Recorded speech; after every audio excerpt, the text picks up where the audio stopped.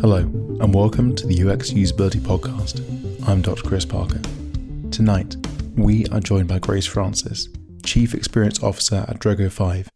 Now, you may not know Droga5 from the name, but they are one of the chief advertising agencies in our culture today. You might have seen their adverts on TV, on billboards, or even on your Facebook feed.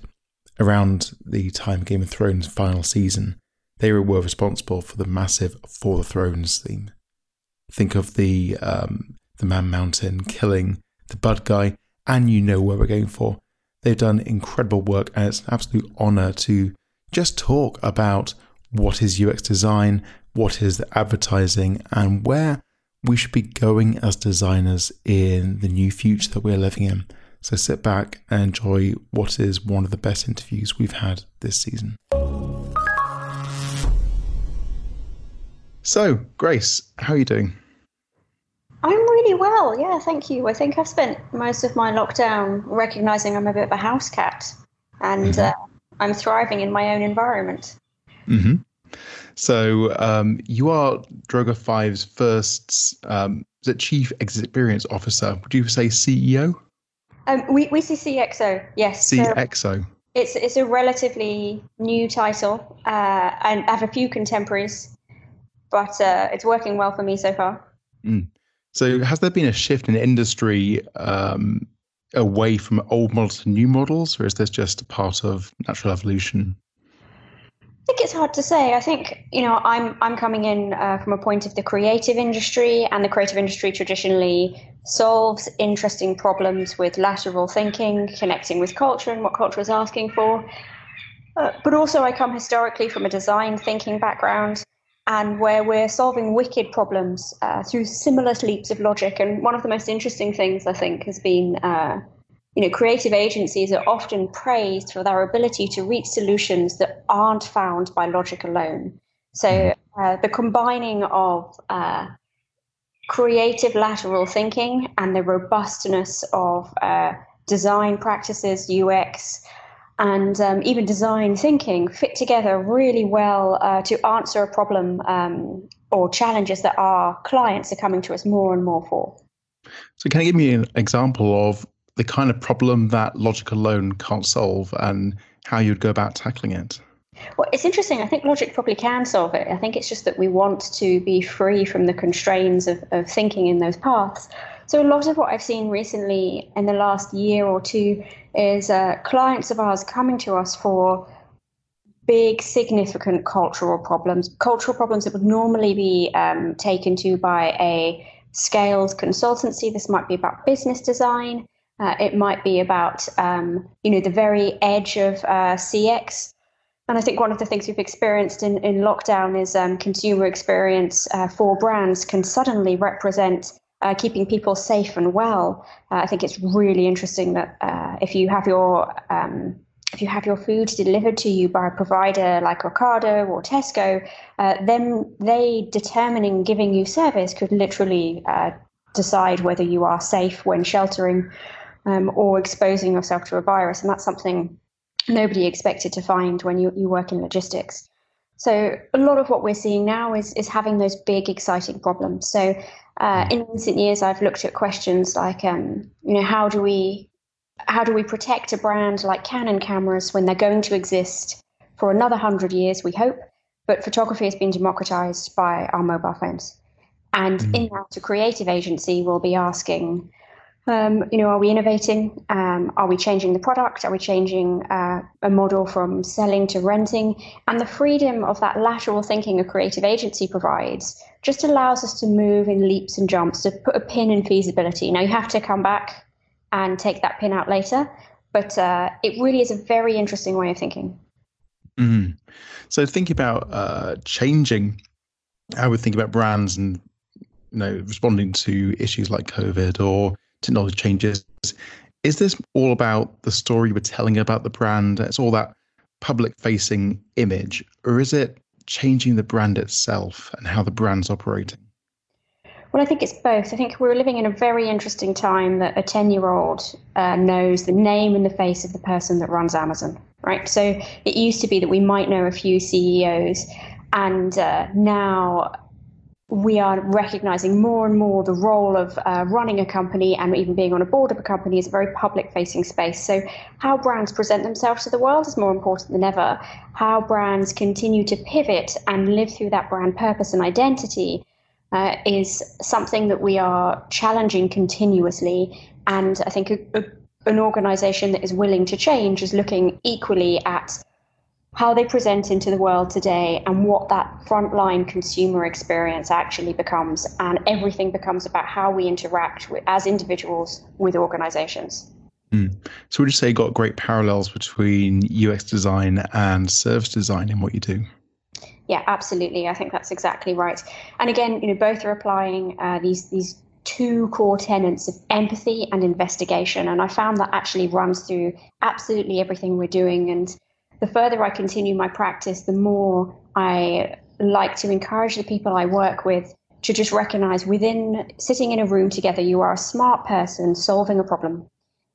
And breaking down that disciplinary limits to say, okay, this is where service design ends and UX design begins, really helps us carry through and represent our end users. It's really interesting to hear you say that, because empathy, if there's one thing that makes design work amazing, it would be empathy. But not everyone has as much of it as would really like. Is there anything that you do to make your team more aware of other people's feelings or increase their empathetic intelligence? So it's a really interesting question. And I think underneath that sits the idea of, how do we gain empathy in the first place?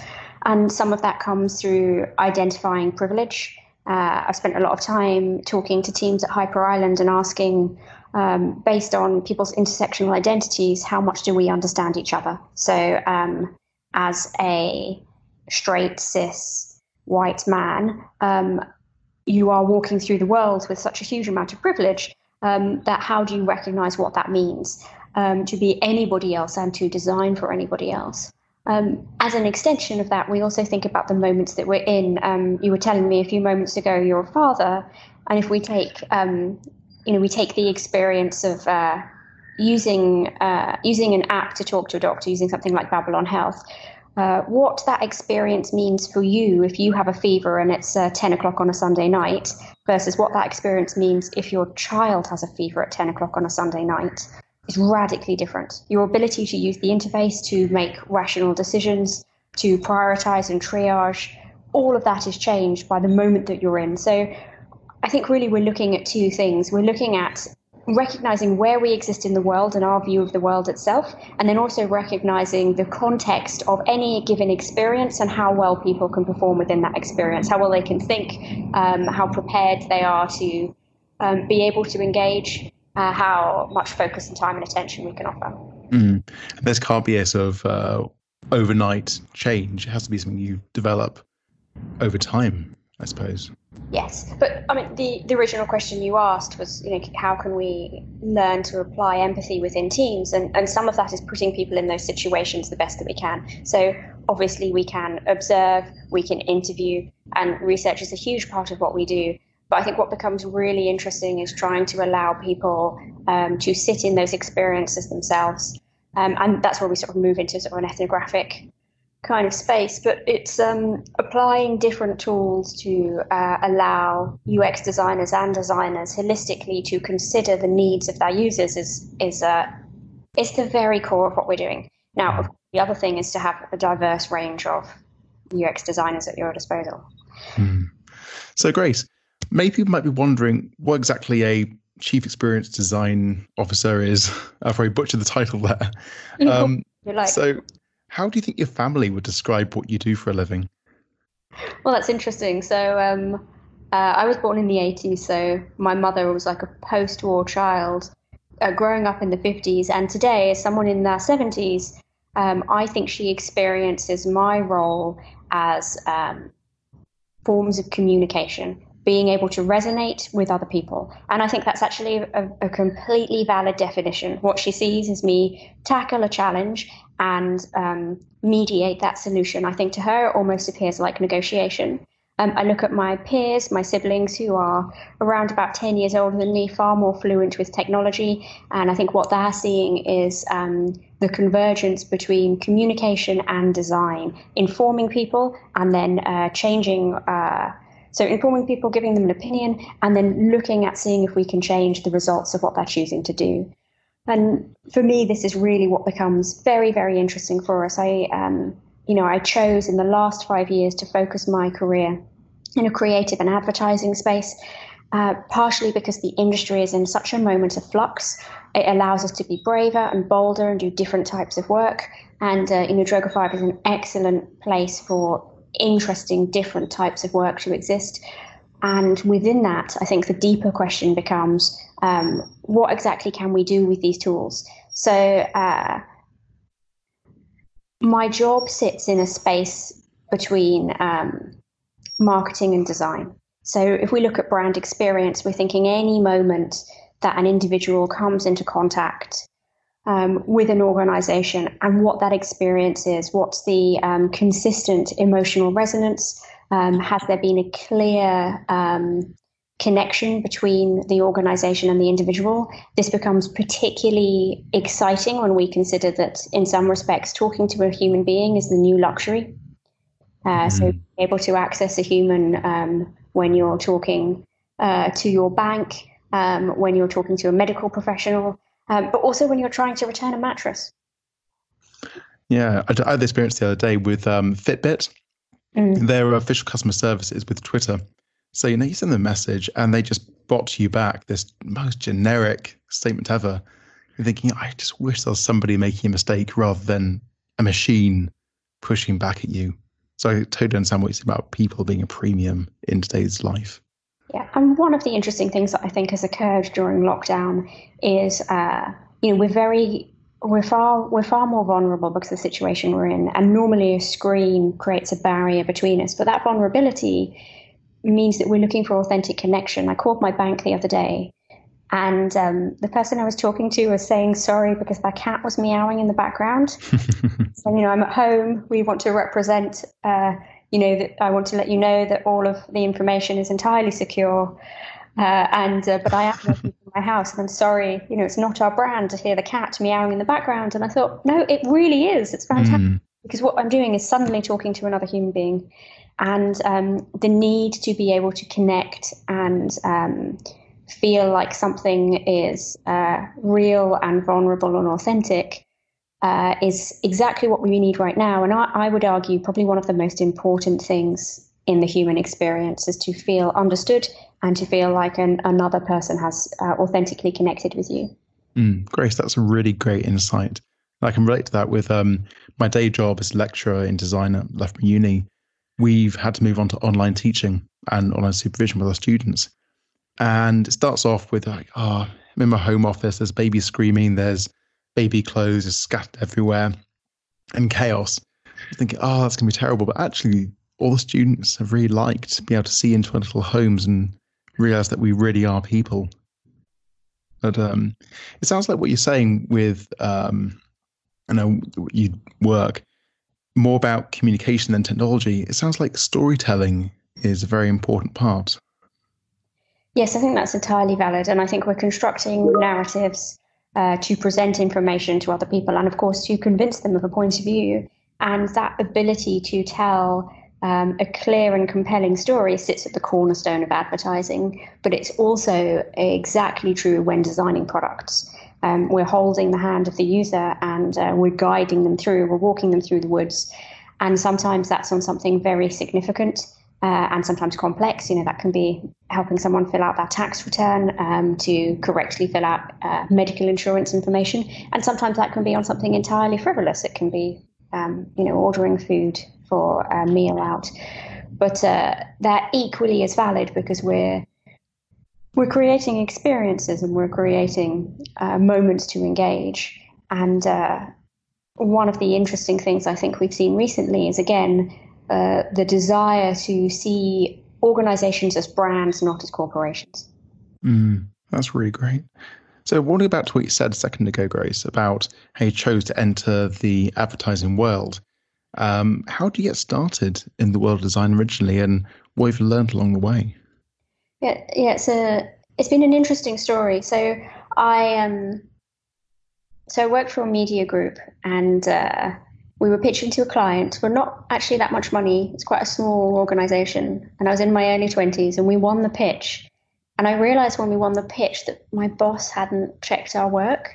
And being young and precocious, I thought, okay, forget this. And I ran off with two other women and started a really tiny design studio where we were offering specific return on investment to build campaigns out for charities and groups that were politically lobbying. So we were our first client with a big issue.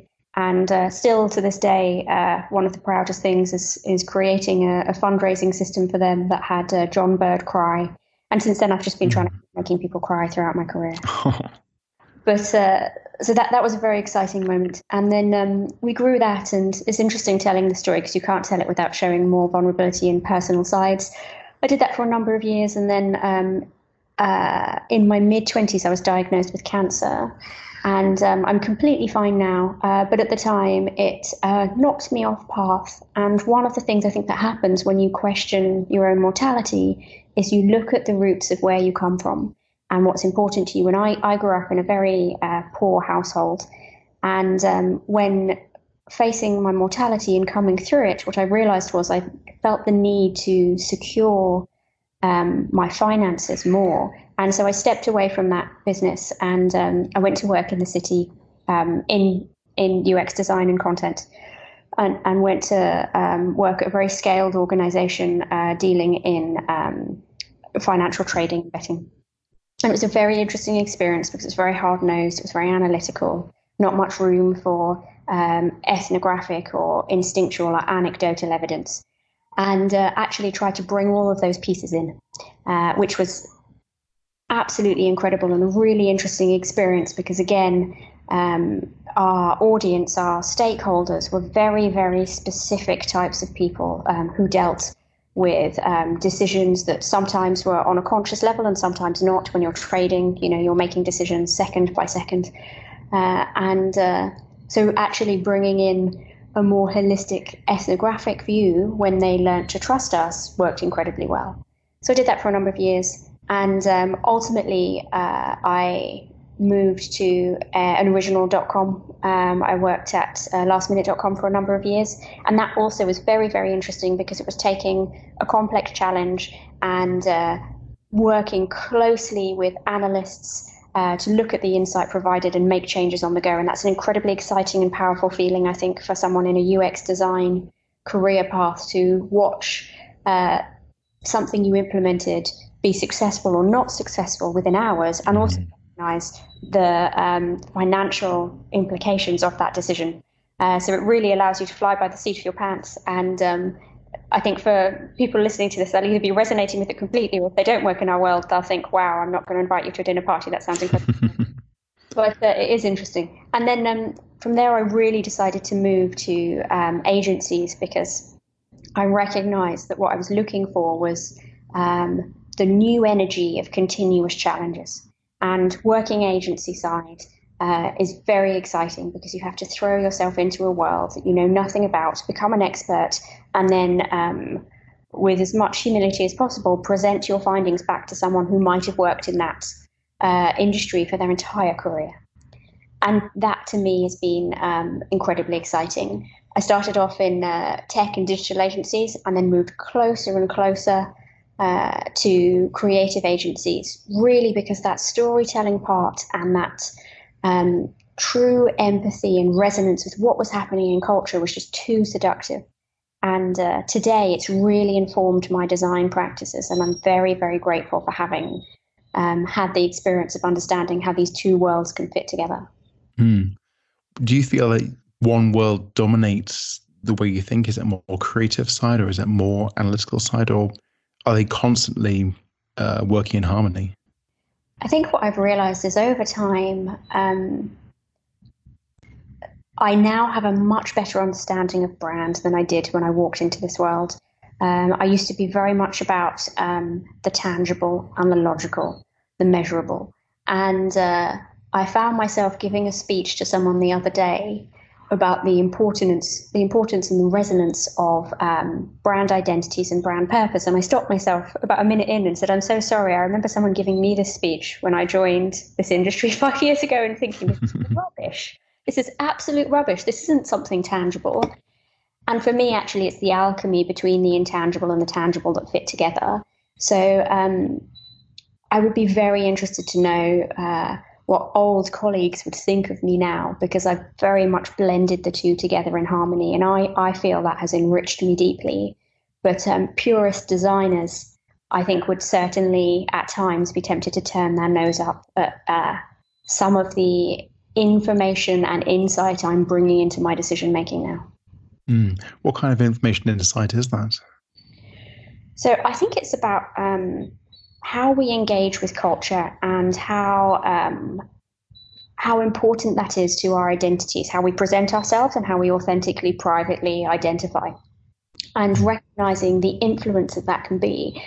Sometimes it's shocking to acknowledge that I used to give examples here, but I now recognize anybody can be your client tomorrow, so I won't give examples. But recognize that a product can do well because of the brand when the product itself is not only average, is actually poor.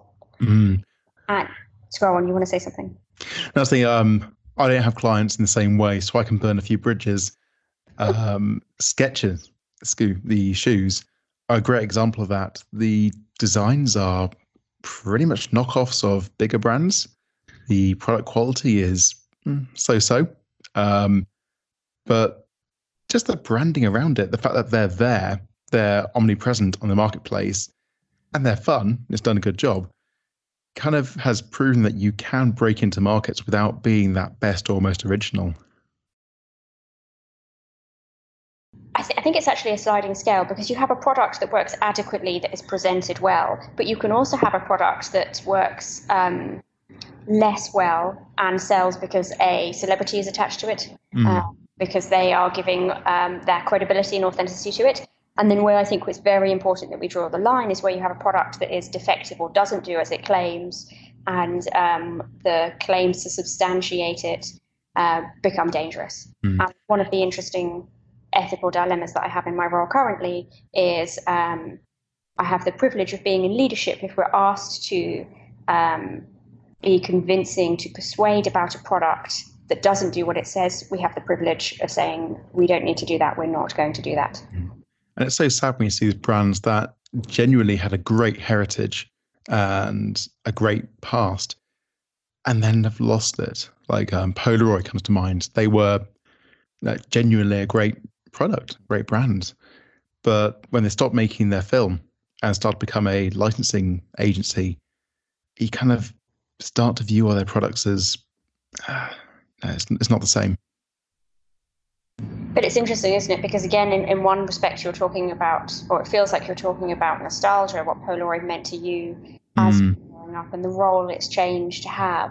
If you look at like a brand like Nokia, who has, you're looking at pulping paper, rubber, gas masks, or the ability to continue to pivot. My old employer, WPP, taking a company where WPP was, wireless plastic products. That's very interesting. So things, I think brands can pivot entirely and reinvent, and we need to take risks. But we're very, very willing to allow a product set to take a risk. We're very happy to introduce a new product or a new feature.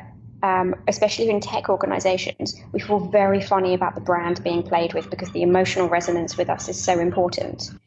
And that's when a dissonance comes about. I knew you for one thing, now I think you're going to be another. Is it okay for Kodak to be reinvented in a completely different sector? Will we accept that or will we not? And how do you know when to draw the line and how far to push it? Yeah, well, this is it. Because again, we are accustomed to test and learn. We have the privilege as UX designers of implementing a feature, implementing any kind of experience and withdrawing it again. Whereas a brand is presenting itself to the world continuously. I've had a lot of conversations recently that are about how brands can exist on platforms like TikTok, which is very much about both authenticity, but challenges and trends that can last hours or days. And how do you align that with your brand purpose, and how do you be present there? And if you aren't authentic in that space, you can buy a lot of ad space and you'll get a lot of people watching it, but the resonance that you should expect won't necessarily be there. Do you think market level plays a part of this? So a brand like Topshop might be able to play fast and loose with TikTok, and they can make mistakes and everyone will forgive them. But a brand such as, I don't know, Gucci may not be. I mean, possibly. I think if we're considering it through the lens of how acceptable is it to be in that space for the core audience. So you'll see like FMCG brands doing very well, food brands doing very well. These are brands that are able to immediately, authentically have a role. So if we think about the resonance of that brand to the audience and what permission it has to be there, that's definitely a valid question. So FMCG goods, food brands in particular, they have a role in people's lives, especially the TikTok audience. So they're going to accept that it's there. But really what's more important than that is being willing to play by their rules. Jumping in, not standing on the edge of the pool worried about getting wet, but throwing yourself in and being okay with that, being okay with the brand being teased. KFC have done a lot of work on social media recently about actually a very cheeky tone of voice, which just keeps them relevant and front of mind and salient, especially in periods of time when they can't offer their core product. That's a really interesting thing. But it reminds me of, I believe it was the 90s or early 2000s, KFC ran a black metal advert to advertise the spicy hot, wherever it was, which was pretty extreme when you think about they're a major, brand. Absolutely, and it's disarming and it's fun and sometimes it's confusing, and that can be incredibly exciting. And I think, again, it comes back to the point we made earlier, which is at this moment in time, authenticity and vulnerability are prized very highly because we are globally all going through an experience that sees us scared and exposed. So Grace, you've clearly got a great background of experience and worked with many fantastic clients, which some you can, some you can't talk about. But if you could do any project, your dream project that you'd be known for, what would you like it to be? That's a really satisfying question. What would I like it to be? I think, so interestingly, for me, working on established products that work well is no fun. I don't think I would want to work where we were just optimizing and making small changes.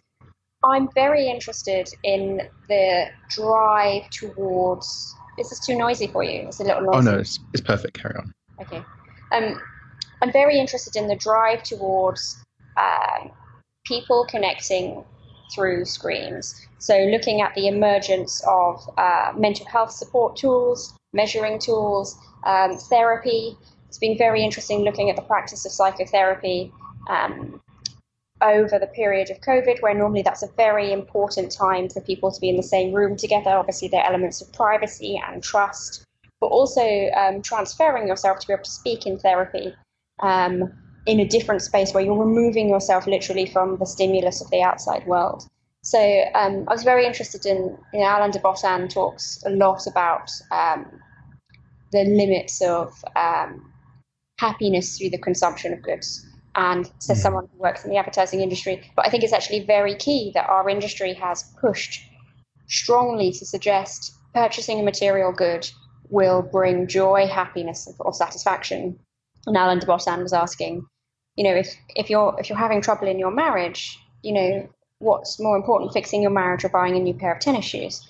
And for me, stepping away from persuading people to purchase smoothly and frictionlessly, and instead stepping towards people engaging in higher order, more significant work about themselves and their identities becomes incredibly exciting. How we use technology to support that and to not limit that experience. I do think it's supplementary. I don't think we should all exist online. That becomes to me a really, really valid and purposeful challenge. That would be incredible. The idea of stepping away from technology and having more quality interactions together, Do you think technology can actually help us do that, or are we using a poison to try and cure a poison? Yeah, I do. I mean, I believe in, Tristan Harris speaks about needing an ethical code, almost a Hippocratic oath when we're designing products. And we know that to be true. We know in the last 15 years, the very nature of designing a scaled product means you'll have designed something that was compulsive and stealing away attention. I think the question now is, how can technology supplement the human condition? And at times it can bring us closer. There can be real intimacy. We've experienced that now. There can also be moments of connection. You and I would not have found each other if it weren't for established networks. For us to connect, that sounds super strange and lateral. I'm talking about LinkedIn, established networks. And so, there's a lot of good that can be done, but I also think that it's very important for us to maintain our freedoms and our intellectual and emotional space to recover. I find it very interesting that when you look at a lot of people in leadership in large-scale tech organizations, their children are sitting in schools that don't have screens. I'd be really interested to know from your point of view, someone who's existing in academia, how you connect with students and how you feel technology aid or. Academia is interesting because go back 1,000 years and you're in Oxford University. It's some guy in front of some students talking, and they're writing down notes, and at the end of the whatever period, they have an exam. Fast forward to today, in most modules, most courses, it's exactly the same. When I was starting out as a lecturer, the old school guys, professors, were always telling you must use chalk on a board, and they were just really passionate about it. And there's a lot to be said for that. My personal idea is education has needed a revolution for a long time, and COVID has given us that. It's forced the whole universities to use tools such as Microsoft Teams for remote teaching that it never would have before. And now lessons are online. I think they're going to stay there. I don't see any value in standing in front of someone talking to them like 1,000 years ago. I think if someone's paying how many thousands to come to university, they should be having interactions with us. And it's about the experts in front of you working in collaboration in a way that you can't do online. So when we return to physical teaching, hopefully soon, that's where my focus is. What can we do to give a learning experience and a human experience that is so unique, can't replicate it in technology? Yes, I think that's incredibly significant and absolutely right. And I think we're talking about beyond imparting wisdom or knowledge, and the space between wisdom and knowledge is also holistically what that experience means, to be able to be in that space and to connect with others and what you can gain from it. Even, we used to design our buildings to signify the use and presence of them. That's now, but really it can be a transformative experience.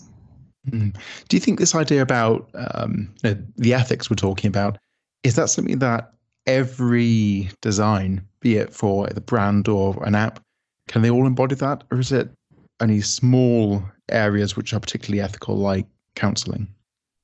Yeah, I think it has to be continuous, because I think what you're developing today, your version, any product can evolve into something else and have more significance. But you yourself, as a designer, need to decide what are your boundaries and ethics of what you're making, and that's as valid and true if you may begin your career helping people measure their electricity spend for an energy provider, and then you might be making games that people find incredibly compulsive.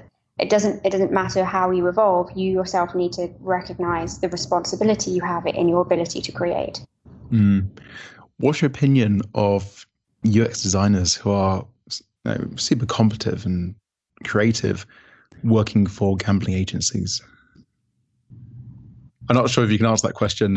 Sorry, say client that. base. You cut out. So Okay. not only is it controversial, but I didn't hear it. So you get fantastic designers working for gambling agencies like Betfred. What's your opinion about that? I think we all should have our own autonomy we should all have our own autonomy, full stop. I do think it's very important that we go in with our eyes open and we recognize what we're doing. So I think it's interesting, when designers interview at gambling agencies, one of the things that stops them getting hired is the question, how do you feel about gambling? And the designer or any practitioner says, I have no problem with it. And if you want to be hired by an organization that has a gambling offering, the answer isn't I have no problem with it. I think it's thrilling and exciting. I think it provides relief and is a great way to boost that serotonin and that dopamine. I think it's a bit of fun. Now, one of the most interesting things I think is happening is when you look into industries like gambling, some practices are working very, very hard to look at those checks and balances to look for signs of addiction, including using machine learning to identify what is an addictive move. And of course, we have accountability as humans to engage in things, but we do recognize that willpower alone can't stop us putting our phones down, let alone can't stop us playing a compulsive game, for example, or trading continuously in the financial markets. So I think it's very important that we have our choices about what we do, and I don't condemn anyone who chooses to work in those spaces because autonomy is very important. But I would definitely say it's essential to consider what you're doing and are you comfortable with what you're doing. It's like when you see these dark UX patterns being employed on websites and across. I was wondering, these tricks, do you think we can use them for good as well as evil? Well, tricks is the clue to that statement, right? It's rather than persuading someone, rather than persuading the user to take an action, we are bumping them through that path to get the desired outcome. And if it's a trick, it's not that choice. I guess it relates to the thing we were talking about earlier about empathy and understanding others. I'm sure we all walk through life thinking, well, I'm very self-aware, I'm aware of my actions, I'm very in control, but probably not aware of what we are not in control of, the subconscious parts that control us. Absolutely, yes, entirely. And also, there's an old adage, design for your mother or your grandmother, someone who isn't accustomed to technology, but actually we're designing for humans and recognizing, of course, we don't know what we don't know. And there is a responsibility to that. So obviously there's a massive area we could talk for hours about the ideas of what design is and where it can go. Do you think that these are the things that other agencies have got wrong traditionally? They've been forcing the wrong kind of experience, or do you kind of feel that everything's pretty much in place? I mean, I think you can only tell how an organization or an agency is performing when you're inside it. I think sometimes you don't know when you're inside it as well. I think the same is said for human relationships.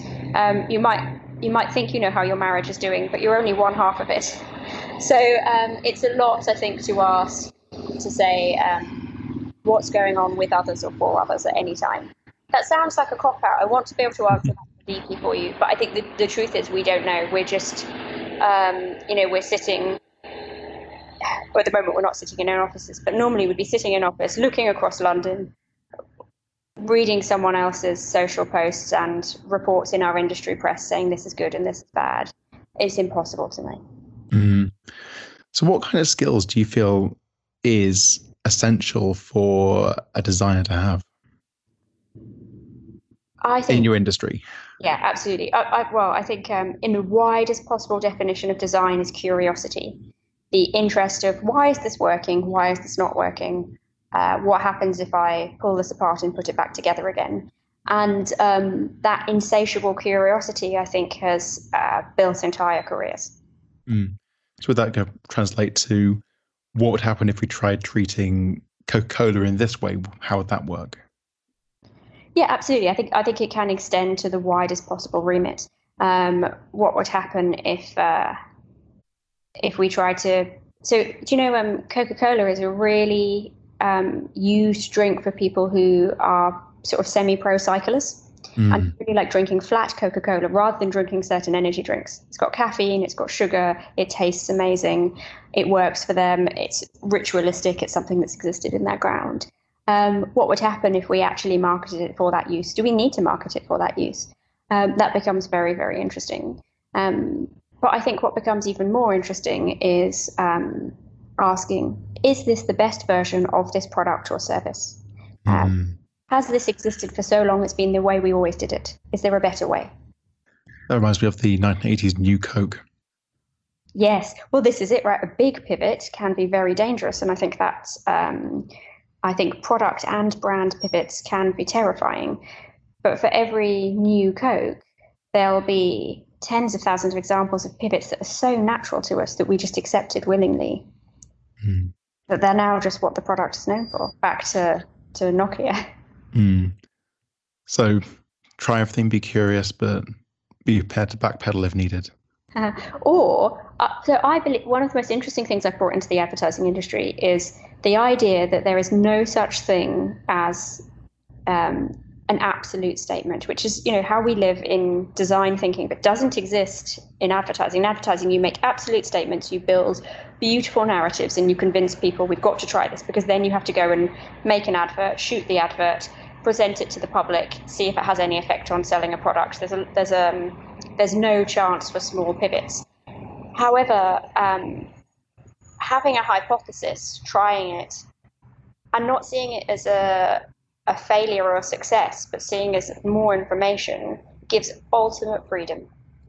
And sometimes those hypotheses have to be for advertising, that might be a campaign over a year, broadcasting different content over a year at huge cost. So you do have to try to get it right. But there is always, on a long enough timeline, a loop to learn and refine. New Coke would have taught Coca-Cola that change isn't something change of their core product isn't something their users are ready to accept. And also the value of the color of the product and even the taste of the product. Mm. So it's interesting. You can't switch those things on and off until you know them. Mm. So for Coke, the hardest lesson they learned was don't change the core product, have a range of products. I was wondering, in your career, what do you feel has been the hardest lesson to learn? Yeah, that's a really good question. I think it's probably about looking at the combination of evidence and instinct and weighing those together. So we've talked about conscious and unconscious elements of how we think and what we're aware of. We've talked about anecdotal research and expertise. So how often have we stood in a room with someone, usually a colleague, who will say, I'm the client, I know, I'm the user, I'm the client, I represent my sample of one is absolute. But then also, it was interesting working in scaled commerce platforms to recognize you'll do a multivariant test, and the best performing result doesn't tell you why. It just tells you that it's performing. You must determine why, and therefore say, actually, there's more we can do. Is this way of presenting a price point actually the least cluttered and involves the least mental maths, and that's why it's performing, when actually it could be improved even more. It's just the others require too much tax of our thought process. We don't know. And so combining those two elements took me a very long time. I started off entirely instinctual, and then I moved entirely quant, like many of us did, as we had access to data and pattern recognition, signal versus noise. And I've now come back around again and recognizing it's both an art and a science. But again, that becomes very freeing when everything is a test rather than everything is something you're betting your lunch on. So one of the features that scares me a bit is this artificial intelligence that's driving so much of the interactions we have online, in that it's data, it's algorithms, it's stats driving it. And we assume the algorithm is right. But if the data has some flaws in, that's just me propagating problems in the future. Yeah, and it's written by a group of people who tend to look and sound a lot like one another. So that bias, whether it's implicit or unconscious, still remains. So one thing I've been reminded of really heavily this year is, I am like a cis white male in a very middle class, comfortable area in one of the richest countries in the world. I will never know what it's like to be a poor black kid in some kind of suburban America. I just can't begin to imagine it. And being aware that you don't know doesn't fill any gaps, but you go, okay, there's going to be a lot more question marks, a lot more pauses because of that. I'm not sure AI has that reflection yet. No, definitely not. And what you're talking about as an individual, it seems, is recognizing that you will always benefit from the patriarchy without necessarily upholding it. You will always benefit from white privilege. And that in itself actually is the first step to saying, okay, well, what can I do to help people who don't have those benefits? Oh, 100%. And if you're a designer, you have a surprising amount of influence and power. So I'm going to finish off with this question. It kind of leads on really nicely from this idea of influence and power and empathy. What do you think we could do in design and advertising and UX to make the world a better place? Continue to take jobs that specifically are about consciously making the world a better place. Continuing to say no to jobs that have gorgeous, ridiculous pay packages and very shiny brands and business titles to them. Now, that's very easy to say. That is spoken from a true position of privilege, being established in my career and being able to say no to a job in the first place. But I think a lot of what we can do is to consciously be saying, everything I make needs to have a purpose and it needs to be significant within the world. Less noise, more significance, more purpose. And I would also say if you have the capacity and the bandwidth, it doesn't just have to be your paid work. Volunteer, do something there. And that can be a very good balance. If you need to work building a product or a service that isn't damaging but doesn't change the world, then perhaps you want to give 10 hours a month to doing something different. And all of that, is very cumulative. It can really make a difference. Oh, thank you, Grace Francis. That's a really beautiful way to wrap things up. Is there anything that you'd like to say to people listening and if they want to contact you? Yeah, I'd say, design is essential and it's really hard. If you're interested in talking about different stimulus, different kinds of books, different ways of working, you can find me online. I'm always interested in talking about what makes good design. And there you go, there's my next challenge. Pinging accordingly to take me back. So Grace, thank you very much for your time. It's been a pleasure talking to you. Amazing, thank you.